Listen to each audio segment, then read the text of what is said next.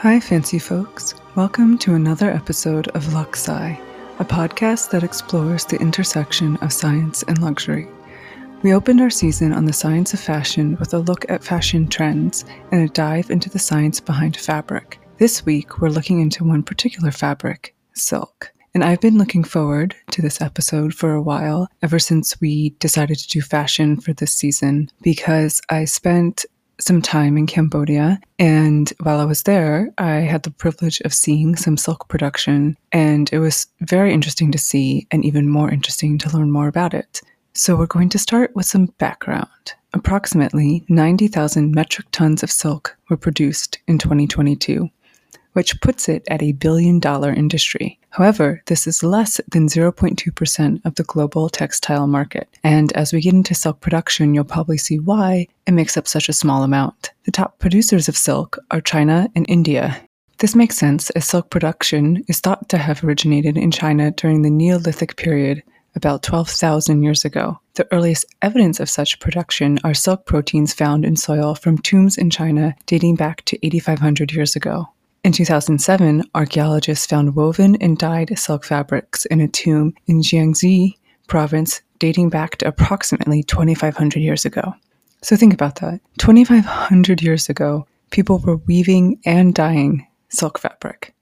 It's amazing. Silk production also has a long history in India, with evidence of it found at sites dating between 2450 and 2000 BCE. The process of silk production spread globally with the advent of the Silk Road, or as some scholars call it, the Silk Routes, because it wasn't just one road, which was active from the 2nd century BCE to the mid-15th century and brought silk to places such as Greece, Rome, and Egypt. And silk quickly became a very coveted commodity. The trade route was ended when the Ottoman Empire severed a trade between East and West around 1453. There were other trade routes for other commodities, such as the maritime spice trade with India and Arabia, and the Jade Road, southern routes from Xinjiang, and I'm sorry about the pronunciations, to eastern China, used as far back as 5000 BCE and still used today. So, how do you make silk? If this is such an amazing fabric, it started an entire trade route, how is it made? So there are a large variety of insects that can produce silk. For commercial silk production, the most commonly used species is the larvae of the Bombyx mori, or the domestic silk moth. Sericulture is what people refer to as the process of gathering silkworms and harvesting the cocoons, and the process of breeding silkworms. Additionally, there's a Bombyx mandarina, which is a wild silkworm that is used in a variety of ethical silk production that I'll talk about in a minute. All of these are of the order Lepidoptera, which is where you find moths and butterflies. Silkworm larvae produce large amounts of cocoon protein, or the silk, using dietary nitrogen. They get most of the nitrogen from mulberry leaves.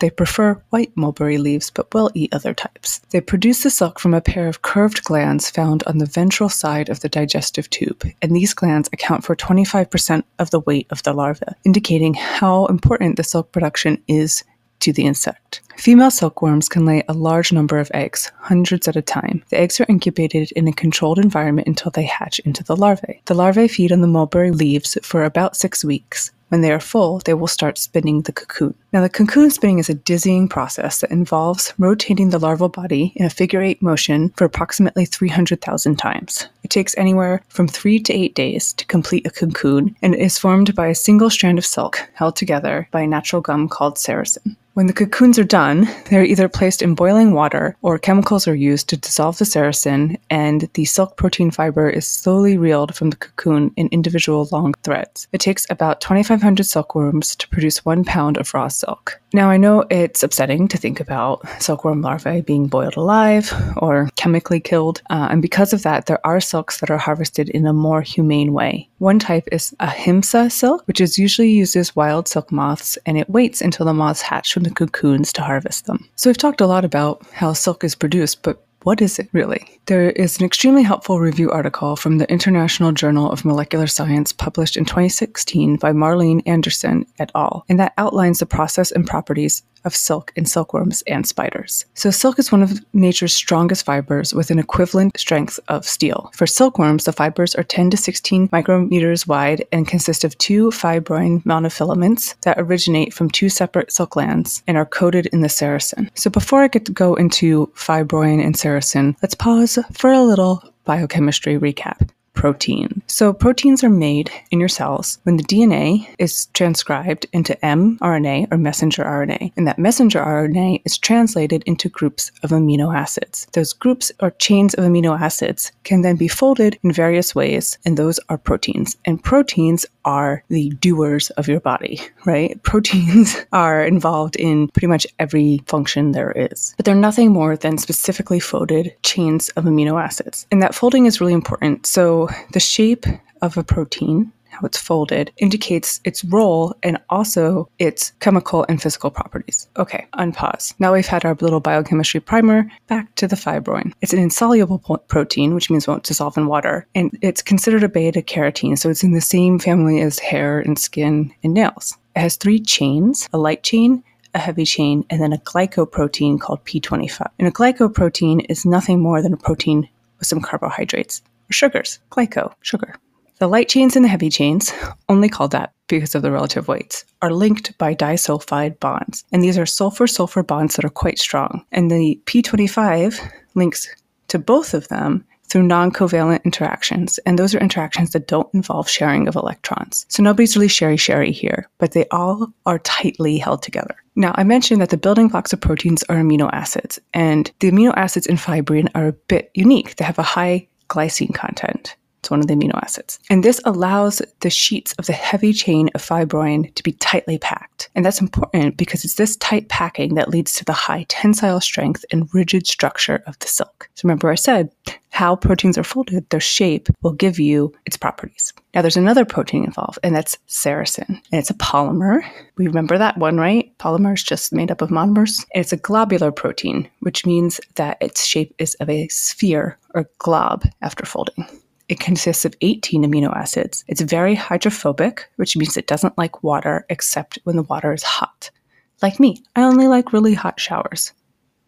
Sericin only likes really hot water. In lower temperatures, it resembles a gel, and that's what allows it to stick and allows the silk to stick in the cocoon. It makes up 25 to 30% of the weight of the cocoon. Now, proteins can also have side chains, little add-ons like jewelry. And these side chains can either be more amino acids or other chemical groups that give the protein different properties. Sericin does have some water-loving or hydrophilic side groups such as serine. These have a good ability to absorb water, which has been noticed by the cosmetics industry. So now remember, sericin is a byproduct of silk production.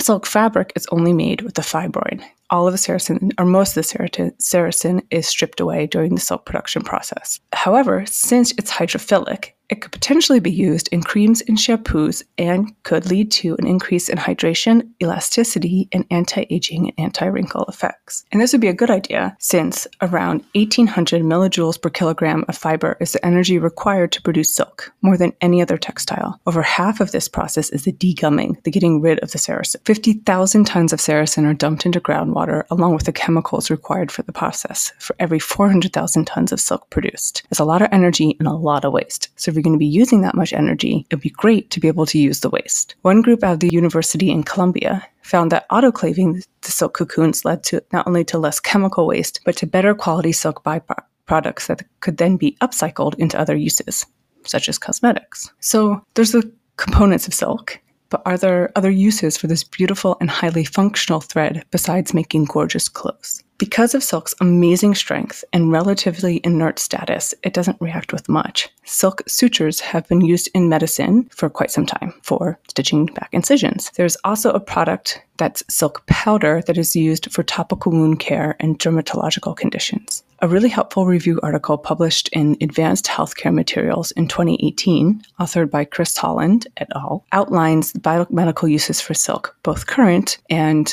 potential.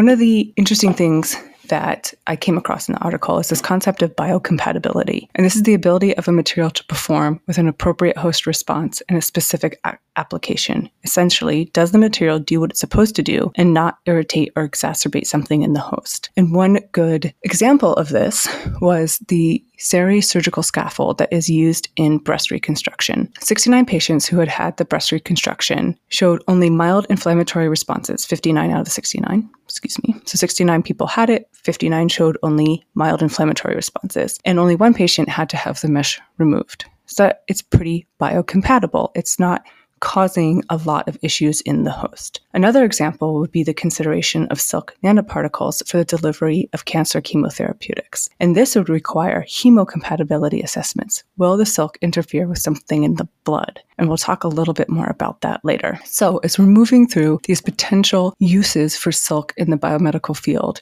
maybe think a little bit about biocompatibility. What would you want to test for? What would you want to know that the silk would do or not do? So what are some new and exciting ways silk is being researched? So one is silk solutions, and this has been investigated as a treatment for corneal injury and dry eyes. In mice, the silk treatment inhibited detachment of corneal epithelial cells and increased conjunctival goblet cells. And this is essentially recovering and repairing the tear film and the mucus layer of the eye, and improved corneal health and reduced dry eye symptoms. And importantly, it did this without some of the side effects of current treatments, such as pain and irritation. Silk films are being investigated for drug delivery, wound healing, and many other indications. One potential use that was really interesting to me, personally, as an immunologist, was using silk to make microneedle patches for vaccine delivery. These are minimally invasive and painless ways to deliver vaccines. So essentially, there is a patch, and there's these little needles on the patch, and you stick it to your skin, and you can't feel it. It doesn't hurt, but the microneedles penetrate a small distance into the skin and deliver some of the vaccine that way. And silk would make a good substrate to build a patch out of, since it can potentially keep the vaccine at a stable temperature, which would eliminate the need for cold chains in vaccine delivery, which is very important in other countries. And it can ensure the controlled release of the vaccine. So for the particular patch they were looking at, they used the silk for the tips and they used a polymer for the base. And both of those contained the vaccine. When applied, the polymer would dissolve quickly, and that would release a chunk of vaccine, bolus, don't say a chunk, it's not solid, a bolus of vaccine into the body. And then the microneedle tips would remain inserted into the skin, and that would release the vaccine slowly over a few days. And one study that used this technology found a 10-fold increase in antigen-specific T cell and humoral immune responses when compared to traditional immunization approaches, which is essentially just stabbing you with a needle. And the summary version of that is that the microneedle patch led to an increased immune response to the vaccine over traditional immunization, which is really cool and I think would be a very user-friendly way to deliver a vaccine, especially for kids or people like some people I know who are very needle phobic. So silk nanoparticles is the next one. And you know we had to put this one in. If you've listened to season 1 of the podcast, you know how much we like a good nanoparticle. And as a reminder, nanoparticles are simply small particles that range in size between 1 and 100 nanometers. Using nanoparticles for chemotherapy drug delivery could allow for less side effects and or increased penetration of the drug, especially into solid tumors. Silk nanoparticles were researched for their safety, and so they showed low coagulation in plasma, so they're not going to chunk up, and low inflammation in a simulated venous blood flow model. And one study, in vitro study, showed improved anti-cancer drug delivery into drug-resistant breast cancer cells. While all of these indications are very exciting, none are ready for prime time yet, though there is something exciting about the potential of using this natural fiber in medicine in new ways. So we'll definitely be keeping our eyes on this one, and hopefully we'll update you if anything new comes to market. Glossary. We've got a big glossary this week, folks. Fibroin is an insoluble protein that is the core of a silk thread. Sericin is a globular protein that is a gum holding the silk thread together. A glycoprotein is a carbohydrate plus a protein. An amino acid is an organic compound that contains amino and carboxylic acid groups, and they are the molecules that build proteins. Biocompatibility is the ability to perform a function and not irritate the host. And a nanoparticle is a particle of 1 to 100 nanometers in size. And I do want to remind you of our biochemistry break from earlier about how proteins are made. So in a cell, DNA is read into mRNA, that's messenger RNA, and it's called messenger RNA because it takes the message and it gets translated into chains of amino acid that are folded into the proteins. It's your biochemistry break for today. Now for our cocktail party facts. Approximately 90,000 metric tons of silk were produced in 2022. Silkworm larvae spin their cocoon by spinning around themselves about 300,000 times. And silk has many biomedical uses currently, such as sutures and mesh. Thank you for listening to this episode of Luxsci. I hope it's given you a renewed appreciation for the artistry and the power of silk. Personally, I'll be trying to buy ethically made silk going forward, and I'm excited to see what this amazing material can bring to biomedical science. Luxsci is produced by me, Dr. Lex, and the audio engineering is by Dr. Demos. Our theme music is Harlequin Mood by Birdie. Follow us all over social media at Luxsci Pod. Check out our blogs about sophisticated science over at Aravna Media, and drop us a line to say hi. We love hearing from you. And remember, sharing is caring, so if you like the podcast, please share. And now for a little snippet of a podcast that we're really enjoying, and we hope you enjoy it too. Strange by Nature, your guide to the strange, weird, unbelievable, and improbable wonders of the natural world. They make the sound by vigorously rubbing their penis on their abdomen. Oh, yeah. Oh, my gosh. Then at night, they come out and crawl around your face and mate with each other. Oh. But Sorry, get this. I would like to sleep tonight. As naturalists, let's face it, we find something dead, we go and we poke it with a stick. I did that with the deer like 3 weeks ago. As you do. Rachel, no. You weren't paying attention. Blood and mucus. Oh, right. Sorry. All right, this episode is going off the rails. This is the quality content people come here for. Strange by Nature podcast was chosen as one of the best science podcasts of 2021. Come join the fun wherever you find your podcasts.